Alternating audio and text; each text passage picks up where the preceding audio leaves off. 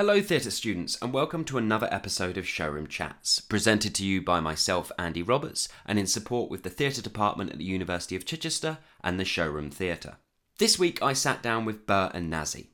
Bert and Nazi started making work together in 2015, and their work is stripped back and sits somewhere between live art and theatre, but if you held them against a wall, they'd probably tell you it's theatre. Throughout this conversation, we concentrated mainly on three projects created by Bert and Nazi. That's Eurohouse, Palmyra, and One. All three of these projects focus on conflict and relationships, be it personal, political, or cultural. All three of the projects allow space for the viewer to place their own meaning and ideals upon the work. I would personally say that each piece of work places its audience member as a participant/spectator or witness. We are an integral element to the event taking place, and all three shows can be quite challenging and intense. Having had the pleasure of seeing all three of these projects live and being able to programme two of them in the showroom, this trilogy of work has given me what I would say some of the most intense experiences I've sat through in a theatre. We touch briefly in our conversation on their latest project, The End, which we have coming to the showroom in spring, which is a departure from their conflict trilogy, focusing on movement and reflection. We also talked about why they decided to change direction in their work and about what upcoming projects they have.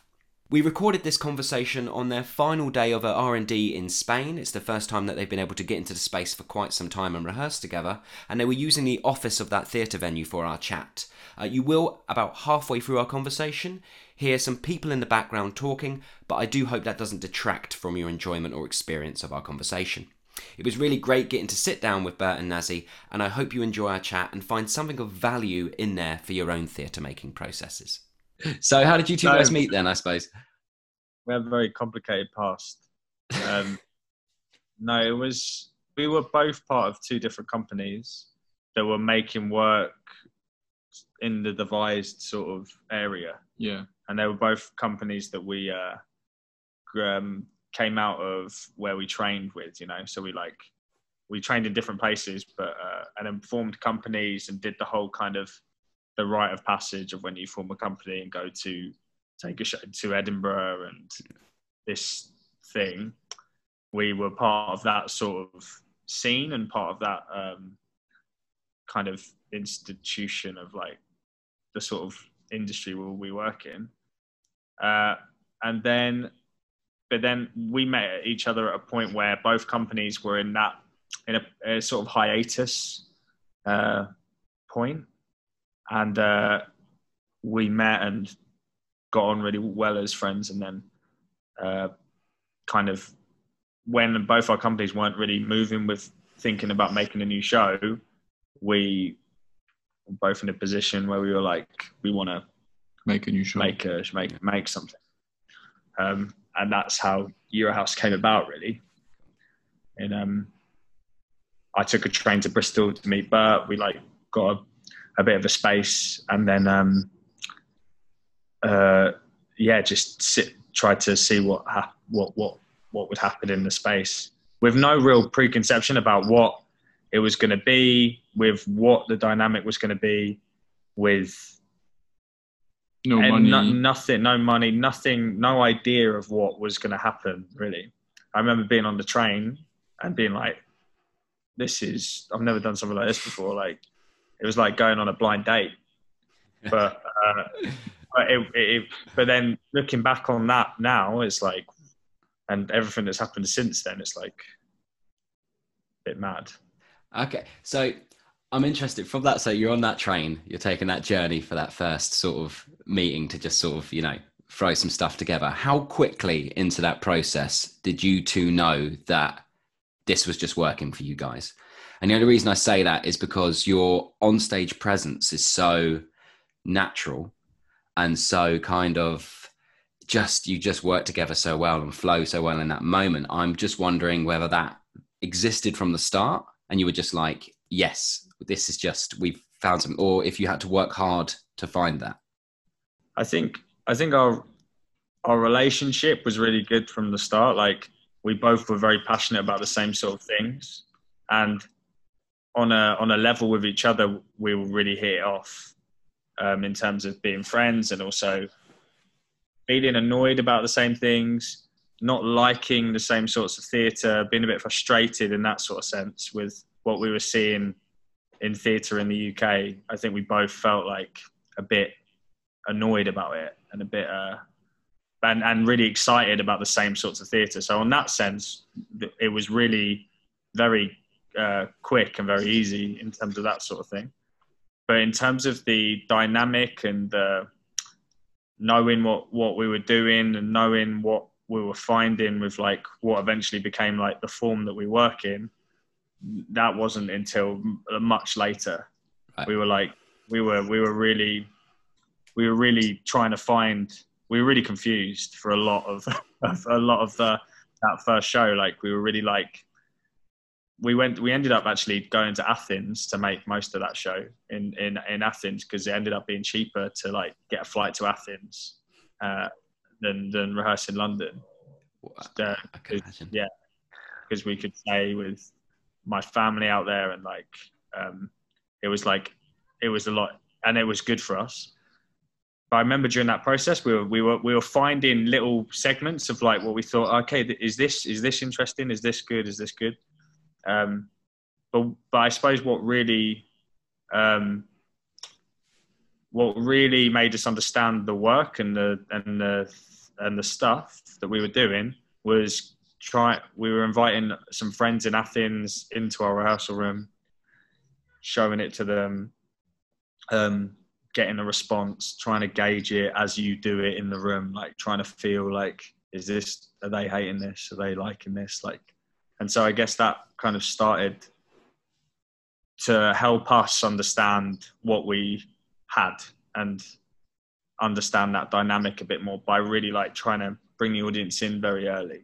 And has that carried through into your process from now on? Is it quite an open rehearsal space in the sense that you're often inviting people you trust into the space to go to share your ideas and to see what's connecting with them? Yeah. I think it's a really important part of how we make work. Is always kind of like inviting people, showing it to them and seeing what the responses are, what they got from it. And even more so now, like, well, to begin with, it was important for us to understand how we could interact with the audience, how it worked with the audience, how to like improvise with the audience and stuff like this. But now it's more like with the end, and maybe this new piece that we're working on is like, it's much more about seeing what they get from it and whether that kind of, there's a similar understanding of like what we're doing on stage is communicating this and is making you feel this and lands in that way. Because there's just from being an artist and existing in this world, I talk to a lot of artists and there's some who are very clear with how, when they're making a piece of work, they want the audience to think and feel, or they want this moment to sit. And then there's others who just make the work and then allow the audience to decide what they're thinking and feeling. What camp do you think you sit more in, or does it change per project?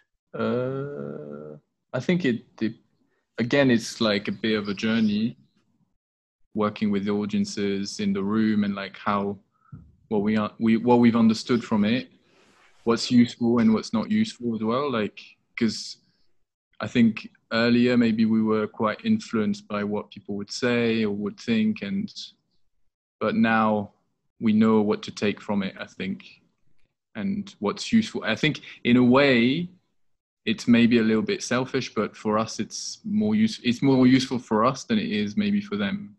Okay. To come and see the work halfway through, because we just it's more like we have become quite good at knowing when what we're feeling is right in the room and when it's just missing something. Because I guess like sometimes we invite people we trust, but a lot of the time it's just anyone. So it's in a building that we are like, we just go, oh, we're opening our rehearsal room and come in. So obviously this person coming in might not be into that sort of thing and might not like, this is not their thing. You know what I mean? So, which in our case, like happens quite a lot, but like, but then it almost, their opinion of it doesn't sometimes sometimes it's really helpful, but sometimes it doesn't matter, because just by their presence in the room, we feel like that lags, that doesn't sit, that doesn't, that felt like weird. Do you know what I mean? Like in terms of just by having someone in the room watching. And also we change things when people come in. So like we might have like an idea of what we want to do in front of them, but that's going to change because of the audience. We're going to try something new a little bit. But I'd say just in terms of the question, in terms of where we sit, I think we probably sit, we try and be really clear with ourselves about what we're trying to achieve in terms of a feeling, for like, in terms of what we want people to feel, from the show. But if they don't feel it, we don't lose sleep about it, in a way. Like we try our best to like get to that point, but as long as we're happy with it and we can justify it to ourselves that these are the right decisions. Obviously, it's a balance, you know. Like if we're absolutely missing the mark completely, we're not like, yeah, we're fine with that. But I think we, like, because sometimes people see our shows and they're like, this took me here or this took me there, and it's not what we intended. Which we're quite open about if we didn't intend that. But that's not necessarily wrong for someone to go in whatever trip they go on. Yeah. But I think your shows allow that space anyway for you to you know, there is breathing space in all of the work that you've seen to allow an audience member to go on that journey for themselves. But it is that idea of going in those certain moments, those certain things. I go back to that moment of when I first saw Palmyra in Edinburgh, and that moment with the debate over the hammer and throwing the hammer back, and that kind of feeling in the room and that kind of debate that the audience was having, and going in my head, this is such a unique feeling, this is such a unique debate in this moment over the obscurity of this situation, yet the seriousness in which the audience are taking it. And I just kept thinking in my head, like, is this by design, or are you guys just allowing the space for this moment to possibly exist? If it does, and if it doesn't, doesn't matter, but giving the space for that to happen. I'll probably sit more, I think I've answered it myself. I think you are allowing the space for that to happen and improvising around that moment if it requires it, kind of thing, yeah? Yeah, I think that's spot on, yeah. Jumping back a little bit, just because I'm quite interested, and I think it links in with a question I did send you. So the idea, the expression, good artists borrow, great artists steal. I'm just wondering, when you were starting off, you mentioned earlier that you had those meeting points where you both disagreed on the current culture of some theatre, but also those meeting points of theatre that you really enjoyed. So I suppose it's a bit of a two-part question. What theatre artists, theatre at that time, did you guys agree on that you really enjoyed? / did any of that influence your early or your starting points or your work? When we were rehearsing in Greece, again, because we were struggling with the dynamic going on between us two and what we were supposed to be doing, and how to approach as well that question of like the economic crisis in Greece. And we were trying to avoid it being like too didactic and just too much like verbatim theater or too much like political theater. So we were kind of playing with stuff. And what we found was that kind of like bullying dynamic between us two that we thought kind of could reflect really well the kind of what was going on there. And then we found a video of Forced Entertainment, Bloody Mess, the beginning, in which is the two clowns, two kind of performers who are kind of like clowns. Well, they've got their faces are painted like clowns, and they have this kind of like routine of like putting chairs at the front, putting chairs at the back, and the disagreement is very simple going on between the two. And we thought, when we watched this, we were like, that's what we do, that's what we can do, and that's the kind of like the sort of dynamic is. It was really helpful to see that and to kind of go like, this is, and also to kind of both look at each other and say like, this we love. and in ways that it leaves it really open. That disagreement is like, it's so basic and universal, but then at the same time it says so much. And applied it to like a political context, maybe it can say something as well. So then we were like, let's go with that. Let's trust the fact that like maybe the dynamic is enough for people to understand what we want to say. Maybe the title is enough to understand what this is about. Like Palmyra is like, we gave people a little bit of an explanation as to what it's about, but again, like if people went to know, again, it was going to be about conflict, or again, it was going to be about war, it was going to be about revenge and stuff like this, which hopefully like appeals to everyone and anyone. There was that, and then there was also the thrill of it all. We watched a bit of, do you remember that? Yeah. We watched a bit of like the thrill of it all, like, which is also a forced entertainment show. So I think basically forced entertainment is the one that we that really like kind of showed us that we had that thing, you know. That's so strange. When I was in my second year of college, we did a small, I was doing an acting course, but in my second year of college, there was a small devised theatre module, which I fucking loved. And at the end of it, they took us to see Bloody Mess live in Brighton at Sussex University. And after that show, I just turned to the guy who ran the devised module and said, I want to do stuff like that and only stuff like that for the rest of my career. Just their work just seems so much more fun, so much more risky, so much more, I don't know. And classic at the same time, like theatrical, but in its best sort of way. Yeah. Like unashamedly so. And that we really like as well, that kind of like, it's just theatrical to see people having a fight, or it is theatrical to see people like running mad on stage and just kind of exhausting themselves to be doing the same routine over and over again. It's funny, it's like really entertaining, and it gives you so much because you think, shit, those people in front of us, they're going for it. Yeah. And that for us is really important as well. This is really live, isn't it? In that kind of like, it's you're what is it? It's the it's an event, isn't it? I suppose you're a spectator in a moment, and it's happening with you in that moment. Yeah, and I see that in your work as well. But looking at the trilogy of work, so Eurohouse, Palmyra, and One, what would you say is the biggest challenge for you as artists with those projects, or is there one in particular you imagine like one point being quite challenging? I think. I mean, I don't know what you think, but like, I think One felt like the hardest one to make. Yeah. Because it was like, I think One as a show was, I mean, Eurohouse and Palmyra, they kind of really a brother and sister shows in a real sense, you know, that we made them quite close together and kind of really followed on from each other in a very organic way, I think. Whereas with One, we were, I don't know, a little bit conscious of not wanting to do the same thing again, wanting to try and find a new thing within that form.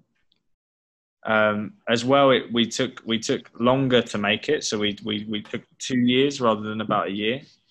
And also, we were, whilst making that show, we were also had one foot in the end as well, which is the newest piece that we made. So, like, kind of halfway through One, we ended up sort of kind of making the end, and so in a weird way, One became this sort of bridge between the sort of overtly political work that we made when we first started to like this more kind of reflective sort of, we would say still political, but it's in a more of a reflective state. But there's I think we still really loved One in terms of that show, but I think it was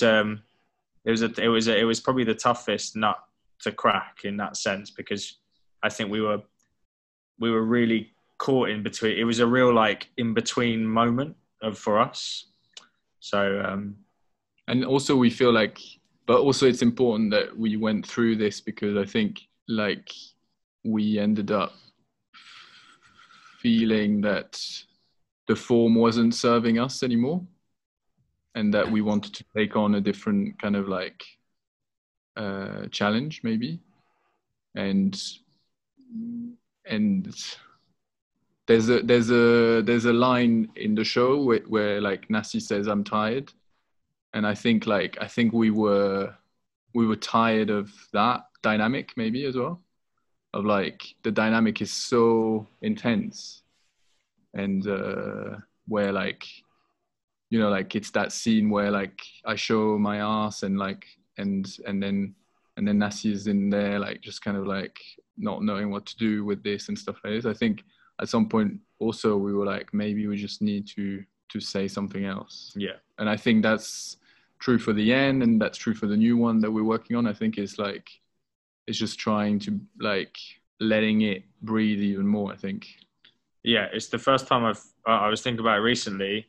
I was actually watching something by a guy called Jonathan Richman, who's a musician. He released an album called The Modern Lovers, like in the 70s. It's a really amazing album. There's a song on it called Hospital, which is a really beautiful song. But I was watching an interview with him earlier this year in April, and he's like a 66-year-old man now. And he wrote that song when he was 19, and he said like, I can't bring myself to even sing those lyrics, to sing that song anymore, because I'm really just like, I can't have that same energy. And I saw that a couple of weeks ago, and it really, I mean, it's only been 5 years since we made Eurohouse, so it's not really a comparison. I'm not 66 yet, but like, I understood it a little bit more. Whereas in the past, I've always thought like bands that don't sing these beautiful songs that they write in the past, I'm like, come on, just sing it. It's a great song, you know what I mean? But yeah. But I guess I kind of understood it a little bit more. Like, you feel like just let it live in that moment rather than, you know, being a 66-year-old guy like showing his ass. No, yeah, but you know, you're absolutely right, because things exist in a form at that time, don't they? They're expression of the two of you in that moment and how you're reacting and your thoughts and feelings, and those things change constantly, don't they? It's a bit like kind of whenever you think about like a haircut you had 7 years ago and you see a picture.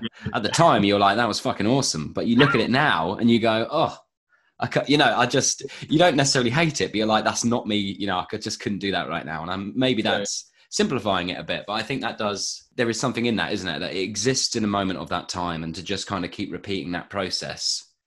Yeah. After a while, you'd just get burned out on it, wouldn't you? I suppose. Yeah. Yeah. And I think we felt it in one, like we wanted to make, I think doing that sort of work that we did, we still do, because we still like, that's still us, like, you know, we still want to do those shows.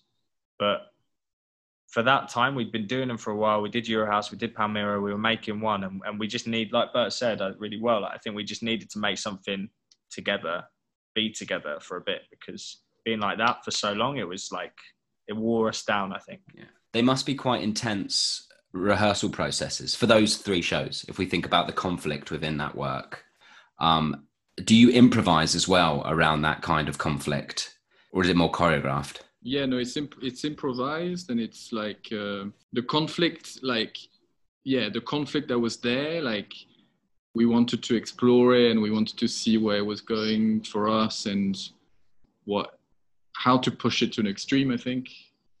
But at some point we just thought we didn't need it anymore to make a point, like, you know. And also maybe like what we were saying is like, how can the work still feel like maybe a little bit political, but without feeling like so angry, maybe. But the rehearsal processes for all of them, except for maybe one, wasn't that intense. I think it was almost being on the road a lot with it. After a while, like, we loved doing the shows, but just, I think subconsciously we both felt like in our bodies and we were quite tense as well. Like, especially after long stints of performing it. Like, sometimes we go on the road for like a month or like a month and a half. And do you think? Yeah, but also like the responses of audiences about the work and how it makes them feel, and like how it really upsets some people, and like how sometimes hola, ¿qué tal? Bien. How it makes people feel really kind of like weird, even about us, like, you know, like the way they interact with us after a show. Yeah, that also feels a bit weird, you know. Okay. because I guess in the show we're playing like sort of versions of ourselves. For us, we're not ourselves, but like for people, we are. Yeah, we are. And yeah, that sometimes is a bit difficult, and sometimes we needed to kind of like, I don't know. We're very clear, and I think we're kind of good at kind of being really touch tight with each other, and like we know like each other very well, so we know what's real, what's not real. When people talk to you afterwards and they're like, "Oh my God, you guys like this," after a while, then you end up being like, I don't know. It's hard to explain. It plays on you a little bit. Yeah, it plays on you a little bit. Okay. Not on our relationship, but like it plays on your own perception of yourself and how you're seen. And I think that was a weird thing. Yeah. I suppose, especially as if you said, because it was 5 years, I suppose, and quite intense amount of touring, because you guys sort of, I hate to use the term blew up, but I think you kind of, you know, the voice that you had was quite fresh in the theatre world. So I imagine it was quite an intense amount of making and touring across a 5-year period. So I do suppose that after a while, those little things all add up over time, don't they? And you just start feeling a bit like, ugh. But you've answered one of our student questions later on, a student who obviously hasn't met you as individuals off stage and was wondering at what point, was pretty positive that you're playing personas of yourselves, but was wondering how heightened they are. Like, kind of, do you step quite far away from yourself as an individual on stage, and is it quite a heightened persona, or is it just a theatrical persona, which is basically yourself but just turned up a little bit? We've said before, like it's definitely there. Like, otherwise you can't start from nothing, I think. So it's just like recognizing this side of you that's like a little bit evil, a little bit horrible, a little bit like aggressive. Yeah, I think it's there. Yeah, I think that answers the question. Yeah, it's there in everyone, though, isn't it? Yeah, exactly. Yeah, exactly. And we bring it. We bring it. Yeah. Just turn it on. Just turn it on, turn it up a little bit, let it go. We've sort of skirted around answering this, but maybe there's a succinct way to answer this. I don't know if there is. Yeah, again, all my questions I don't think are easy. Do you have a formula in which you approach a piece of work? So say some companies might go, we do a writing process, and then all the individuals in the company come together with what's been written. We throw it up against the wall and we just start improvising and piecing pieces together to see what happens. Is there kind of a way that you guys approach a formula? And I have another little add-on to that question, which might be interesting. When it comes to a piece of work, does one of you lead and the other follows? Or is it quite organic and you can't really tell who's leading and who's following because it just comes naturally from the two of you? Yeah, all right. So I think we don't have a formula. The only formula is that we get into a space together, really. Yeah. And sometimes we have like some ideas that we've written down, like whilst we've been apart, of like what we've had seen. Like we sometimes take some material into the room. But like, very little. Yeah, not too much. Like it's just a sense of where that piece might be going and what it is going to be about, roughly. Yeah, and then a lot of it we spend in the room, finding it in the room.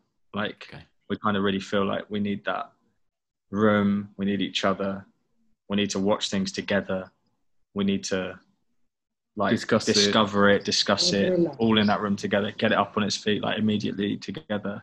Yeah, that's kind of, and we film stuff a lot in the room. Like we film ourselves doing stuff. Then we invite people in at some point. Quite early on, we're quite keen on getting people in like early.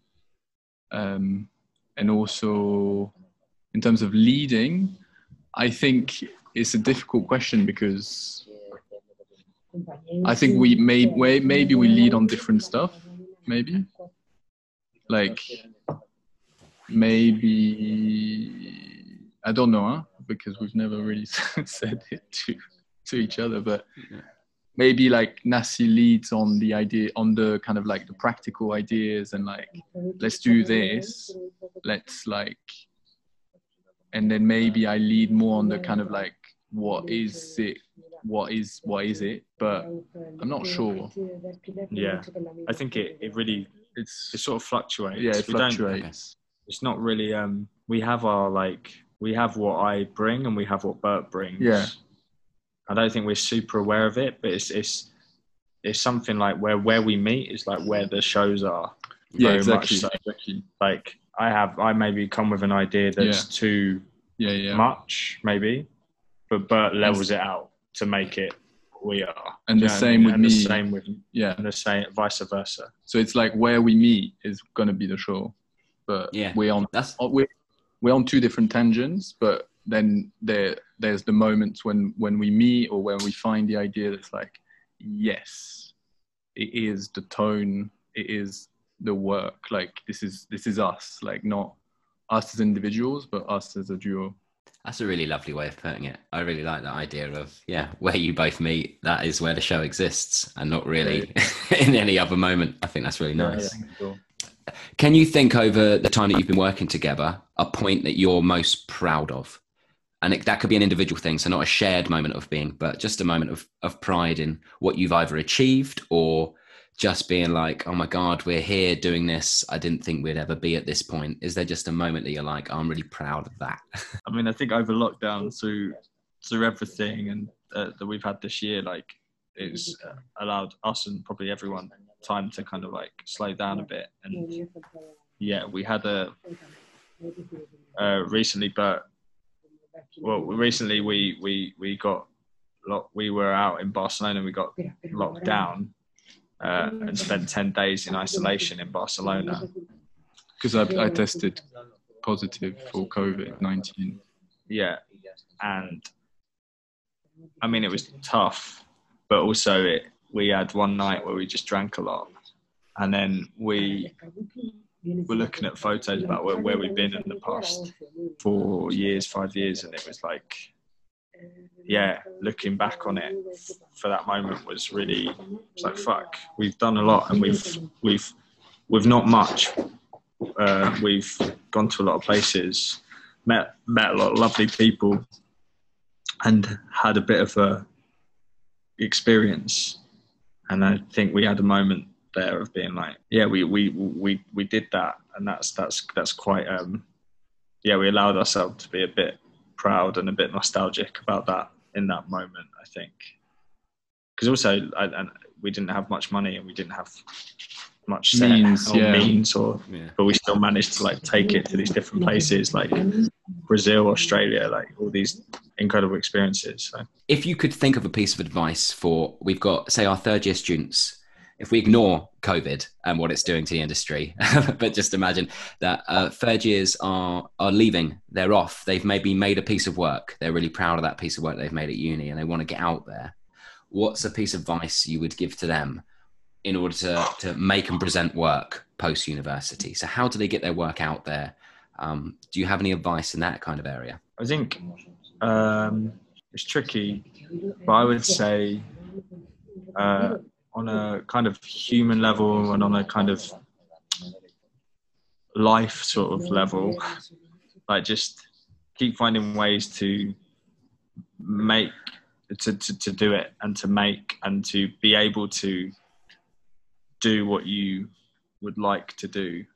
So whether that's like signing up to a scratch night or like just pushing it forward, keep trying to like stay on that path of like doing it and by whatever means, by just making it happen, and just trust it as a process and every part of that journey is valid, and some of it will go well, some of it won't go well, but just keep trying to do it. If you love it. If you love it, and if you don't, then you'll know probably. I think there was a point where in our first show, I think in my career I'd made about 3-4 shows by that point that I weren't too happy with or weren't too like psyched about. And I remember feeling when I went into this process with Bert with Eurohouse, I remember saying to my friends, like, I want to do this because I want to see if I want to do this. Do you know what I mean? I want to see if like there's a point in me doing this, or maybe there's not, and maybe I need to think about so just keep at it, I reckon. And maybe that piece might not be the right piece as well. That third year piece might not be the piece that is doing it for them, and they just need to try another one. Yeah. Okay. And it's all part of like learning. It's all part of learning. Yeah. Thank you, guys. Cool. Right. Let's go straight on to quick fire questions, but you might not be able to answer them quickly, but fuck it. Let's see what happens. Number 1, Eurohouse. Where did you get those shoes? We got them from, I think, Sports Direct. But Okay. it was They were very long. cheap. It was long trying to find those shoes. Like, we had to find the right ones, but they were good. They were cheap as well. The first ones were good. Then we got another pair that I don't like as much, but they were cheap. They were like £25. Oh, nice. But we got our own laces and put the yellow laces on. Sweet. Was that the biggest costume choice in the whole piece? The trainer, like every show, it's just our trainer game that we've got to work on. Okay. Got to be Cool. strong. Did you know you were going to make a trilogy after you finished Eurohouse? Did you know that you were going to make a kind of trilogy of work? No. Or it just sort of happened organically? Yeah. Cool. This is a really personal question. So you don't have to share the answer, and I can kind of edit this question out. But how much does it cost to make a Bert and Nazzy show? One student was wondering. They're going through doing their Arts Council budget. In their third year, right. They have to do a kind of Arts Council budget template. And they were like, your work's quite, not bare bones, but it doesn't have, other than a shitload of plates. It's quite bad. So they were just wondering how much a Bert and Nazzy show costs to make. Not a lot of money. No. No, Cool. not a lot. Not a lot of money. No. It's like paying the artists to make the work, Paying them well. paying them well, Us well. and then our collaborators well, Yeah. and then the rest is we do. we do with nothing. So Yeah. Cool. cheap. You make it last. Yeah, well, you have to, don't you? Just all the overheads of running a company. That's where the rest of it Yeah. goes. No, Do you but know what I mean? If they need a figure, maybe it's like maybe like the first grant that we put through was maybe about £10,000, and then maybe it went a bit more exponential because we started working with more people, and we wanted to pay ourselves maybe better. So then it kind of like went up to maybe 15, but that's about it. What do you pick your politics before you start making, or does the making process inform the politics in the work? The second. Second one. Cool. Do you have I think we've already answered this one earlier, but I'll ask it anyway so they don't get upset that I didn't ask their question. Do you have a clear idea of what the work is going to be about before you get into the space, or does being in that space inform what the work is going to be about? We have a general idea, and then we keep redefining what we mean, remolding it, and rather than like making it smaller, I mean, it is making it smaller, but also like expanding on the ideas and being like, but it can be about this, but then it makes me think about this, and then it makes me think about this, like not like, like how a lot of people say to you, like, just narrow it down, and then you're like, don't. Yeah. Because it's more complex. Everything is more complex. It's good to be a bit lost, I think, sometimes with it. Okay. Like sometimes if it's too defined for us, we get a bit like worried because we're like, if this is too clear, this is not interesting. If it's really difficult and really like messy, Yeah, it's got to be difficult. it's like, okay, let's back ourselves to kind of find our way out of this mess. It's got to be hard, a bit but hard. by doing it simply. Yeah. Okay. And final question from the students is, what do you have coming up next? So I know you're currently in Spain making a new show. Are you able to talk about that just yet, or is it you keeping your cards close to your chest in this moment? Or Can we talk about it? We can. Yeah. Yeah. So we have been here for 3 days, and we haven't been in a rehearsal room for about a year, probably. And we didn't have much of an idea of what we were going to come with or what was going to come out of it. But it feels like we're going to do a bit of a continuation from the end. So still working in the same sort of area as the end was working in, which is like movement-based work. Yeah. Movement-based work. But again, thinking about new things we might want to play with. Yeah, thinking about how to take it further, how to make it similar but different, and but it's a sister piece. But it's definitely a sister piece. Yeah, and we've also got a digital project that we've worked on over lockdown, which is sort of like a videography sort of thing that like a web series. Sort of like a web series, like a sort of video podcast that we're trying to get off the ground for like spring, and other bits and bobs that we're like trying to just stay creative with. And a short film we've made during lockdown as well. Yeah, we made a short film. It's very like A-level film studies vibes, but we're really happy with it. We're really excited about putting it out there. It's very funny. I think it's quite funny. But we'll see. But keep us up to date on those, I suppose. And my final question is, hopefully this is a bit of a fun one, unless you've been super busy. So basically, universities are all a bit weird at the moment. That like, if one person has to go into isolation, like their whole household has to sort of go into a little mini lockdown. So I thought while I was doing these kind of interviews and stuff, it would be cool to ask each company anything that they've engaged with culturally, or maybe be it like a band, a piece of music, a book, a TV show, a film, just so that we can give students stuff to maybe engage with while they're locked down, losing their minds. So I suppose the question is, have either of you sort of like read anything, seen anything, listened to anything recently that you're like, I love that, your students should listen to that or watch that or read that? I've got a lot.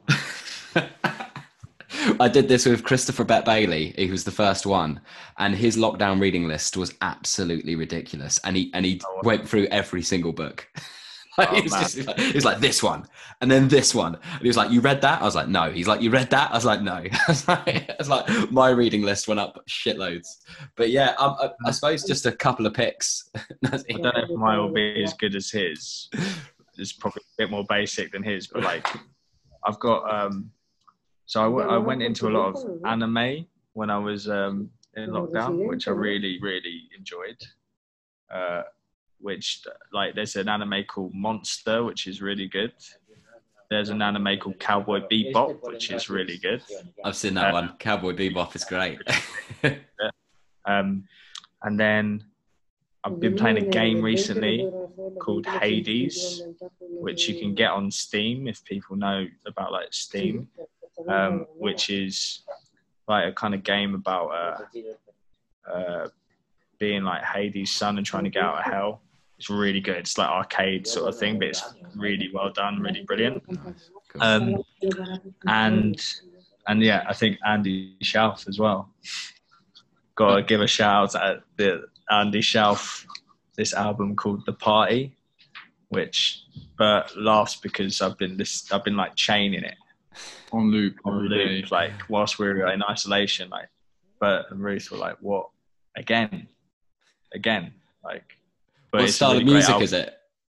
So it's kind of like indie sort of music, but the whole album is like a concept album of like all at a party. It's all set at a party, and like each song is sort of like a different aspect of a party. So, and it's very storytelling sort of music. So like one song is like a guy being outside with one of his mates, but like saying like, you know, I really think we get on really well, and kind of like stumbling over his words, like sort of saying he loves him, but sort of not. And another one is about someone who arrives too early to a party. Anyway, it's a great listen. So. Oh, nice. I'm getting on it. I'm on it. After this interview, I'm going to get on it, man. That sounds great. Well, I didn't have much time because I had a baby, so that was engaging with like a lot of stuff was complicated. But there's a book that was really good that I think students might like as well. It's a book by Ocean Vuong, he's called. He's a Vietnamese American writer who writes really beautifully, very poetic, but also super accessible. I've never read anything that poetic in English before, and I thought it blew my mind. And that's called On Earth We're Briefly Gorgeous. It's really beautiful kind of story of like him living with his mom and his Vietnamese grandma, dealing with like the trauma of the war, but also him like falling in love and stuff. Like it's really very beautiful writing. Oh, lovely. I'll also add that to the list. This is my favourite part. I shout out one more thing, which is this album. Okay. Okay, so basically like a Japanese. It's like a Japanese like ambient album. I don't know if you can see that. Okay. Various artists, Kanyo and Agaku, is that? Yeah, it's called Kanyo Anogaku, Japanese ambient environmental new age music, 1980. Anyway, it's really, really amazing ambient sort of Japanese stuff. It's really good stuff. We'll send you the list. It's very cool. It's very cool to like chill to, and like I don't know. It's really. I'm not a massive like ambient like I don't know what the expression is, but like ambient like I don't know what it is. Yeah. But anyway, it's really good. It's really good. Send it to me on WhatsApp. That'd be awesome. I'll send it over. Amazing. What I'll do is I'll try and find links for all of those things that you've mentioned and put them under the little kind of podcasty interview things so students can access them. That's it. Thank you. I just want to say thanks, guys, for taking the time out of your rehearsal schedule, the time out of your lives to sit down with me for around an hour and chat. I really appreciate it.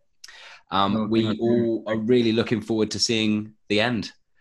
Yeah, spring. I'm going to keep my fingers crossed and touch wood as well, because with the way the world is at the moment, you can't guarantee anything. But at the moment, we're going for it. It's going to happen. We're going to get you in the space, and we're going to get some people to watch something in the showroom. That is the aim. Yeah. So yeah, we're looking forward to coming back and performing for the students again. Yeah, we remember last time, so it's always a bit of a trip. Yes, it's always a pleasure to be there.